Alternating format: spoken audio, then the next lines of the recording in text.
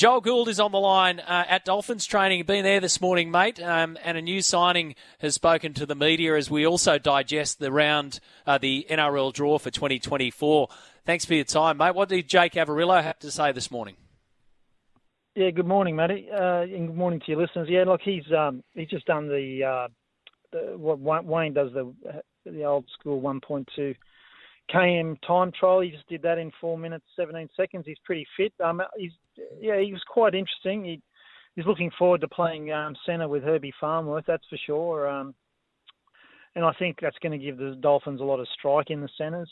I think from what he was saying, he's looking for a change. He had one meeting with Bennett, liked what he heard, bang, and away he went, and he's signed a new deal. So I do think he looks in great shape, and I think he will give the Dolphins this. He talked about providing the speed and putting his winger away, and he should have Jermaine Osako outside of him if he plays right wing, right centre, which I presume he will. So I think he's going to offer quite a bit to the Dolphins. Are they at full? Is everyone back for training? Are they at full tilt now? Not everyone's back, but there was a good chunk of some of their top players back today. Tom Gilbert, pretty sure he won the time trial. Looks in amazing shape. Nick Arima, Milford, Mark Nichols, Kenny Bromwich, Wallace. Yeah, they had a good chunk. Sullivan, a lot of their top players were back training today because obviously they had an early exit. Well, they didn't play finals, so they've had a 2-month break. No sign of Wayne at the moment, but he doesn't usually turn up for a few more weeks. So. Jeremy Hickman's, I don't know, he might be on his farm, watering the cattle. I don't know what he's doing, but he's certainly not here. The session being run by their fitness guru, Hickman's today. Yeah. All right. So you answered my next question without me having to ask it, but I was wondering where Wayne was, but he ain't there. He'll be there when he needs to be. So the news is starting to filter in around the draw. Mate, the Dolphins will have the Cowboys first up at Suncorp Stadium in round 1, and they'll get their first home game the next week against the Dragons. Any hot points have jumped out at you as the draw's been released this morning? Yeah, I think the Dolphins and the Titans will be very happy with their draw, especially the first 5 weeks. The Broncos have got a tough opening to their campaign, and then it evens out. I think it's pretty fair for them. They do get a lot of games in Queensland. So from a Queensland point of view, just looking at those 3 teams, or Southeast Queensland point of view, I think the Titans and Dolphins will be very happy with the start to their season. It gives an opportunity to, if they can click, to get some points together. For the Broncos, it's a tough initiation, obviously with the Roosters, and amongst it all, they've got Penrith, Melbourne, South Sydney, and the Cowboys. So they've probably got the toughest start to the season. And looking at the draw that's just come out on the website there, the NRL website, I think Melbourne's got a very difficult draw. They seem to play a lot of those top 8 sides twice. I think they might have 12 or 14 games against the top 8 from last year. And also the Sharks once again have got, very, very kind draw. Only, I think, 9 games against the top 8 in the whole season. But look, one thing I'd say, Matty, is when people talk about the draw, and you'd have to say, looking at it, and looking at the top 10 or 12 teams that we've seen the last few years, the usual suspects usually finish in the top 8. Melbourne, Penrith, South, the Broncos. South not last year, obviously. But it's a bit of a double-edged sword having what's so-called an easy draw, because we've seen the Sharks get to finals football, and for whatever reason, they haven't really fired. They've gone out backwards.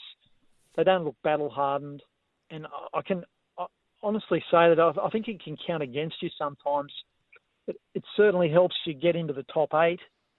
If you still got to perform, and the Sharks have obviously won their games, but is it really a benefit to you when the whips are cracked?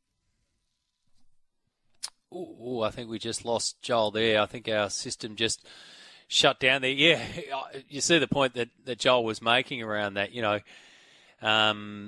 the usual suspects are the usual suspects when you think about the top 8. So you take a look at the round and you take a look at the draw and you go, okay, what about when we get to the crunch time here?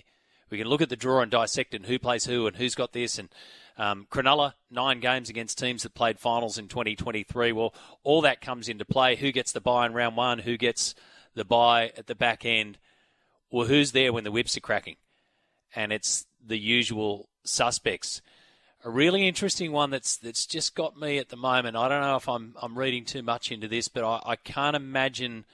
I don't know if there's going to be much conjecture around the fact that for the first time, as far as I can see, for a long time, if not forever, the very first game of the season will be behind a paywall.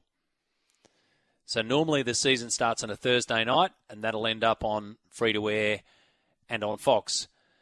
But this time around, with the Las Vegas games coming into play, it's a Sunday afternoon into Australia, double-header. The first game, Seagulls, Rabbitohs, Fox. And the second game, Roosters, Broncos, which is 3:30 on a Sunday afternoon, will be on Fox and 9. It's only one game, but it's the opening game of the season. So let's just see how that one pans out. Our thanks to Joel Gould. So we've had a little bit of a system meltdown there, but thanks to Joel for his time and insights into training there at the Dolphins. No sign of Wayne. Then he's going to turn up when he needs to. Matt says, Matty, what's often overlooked with Marnus is that he saves you about 20 runs in the field. Yeah, and often pulls off a run out and did so the other night. He must be there, says Matt. Thank you for that, mate. Matty, I thought it was ridiculous that Rugby Union didn't allow the World Cup quarters on Channel 9. You said the broadcasters are in charge. Now you say Channel 9's not happy about round 1 NRL, so maybe they are not in charge, says Tony. Well, the reports were that 9 were hoping to have that match between the Knights and the Raiders. These were the reports, flipped into Eels and Bulldogs. So their first match of the season on a Thursday night, Channel 9. Remember, they'll get Roosters Broncos on Sunday afternoon, but the first Thursday night match will be Canberra v Newcastle in Newcastle. There was some drama around trying to reschedule the Eels v Bulldogs because that's at CommBank Stadium and there is A-League going on essentially at the same time. Not at the same time, but just a day apart. So there's a lot of juggling around to do in that department. What's all this fuss, says Brett? Either Marnus or Marcus. Maxi is the best, bar none. Yes. Now, the Greg from Gundagai situation. McHugh says, Greg, can you please, and we haven't heard from Greg from Gundy, can you please tip South Africa to beat Australia in the Cricket World Cup and Australia not win the World Cup? So we're going, Greg from Gundy has become the reverse tipster. On the horse tipping, can I tip the listeners into SEN Track on Sundays? Miles and Sammy could not miss yesterday, and they actually know what they're talking about, says Tim. Mate, SEN Track's awesome. Is Greg, says Paramat, nice to hear from you this morning. I think I'll hold that one for later on. But you basically say, I see. Is he sitting on his lunchbox? So, you know, the old tucker box. Dog sat on the tucker box down there.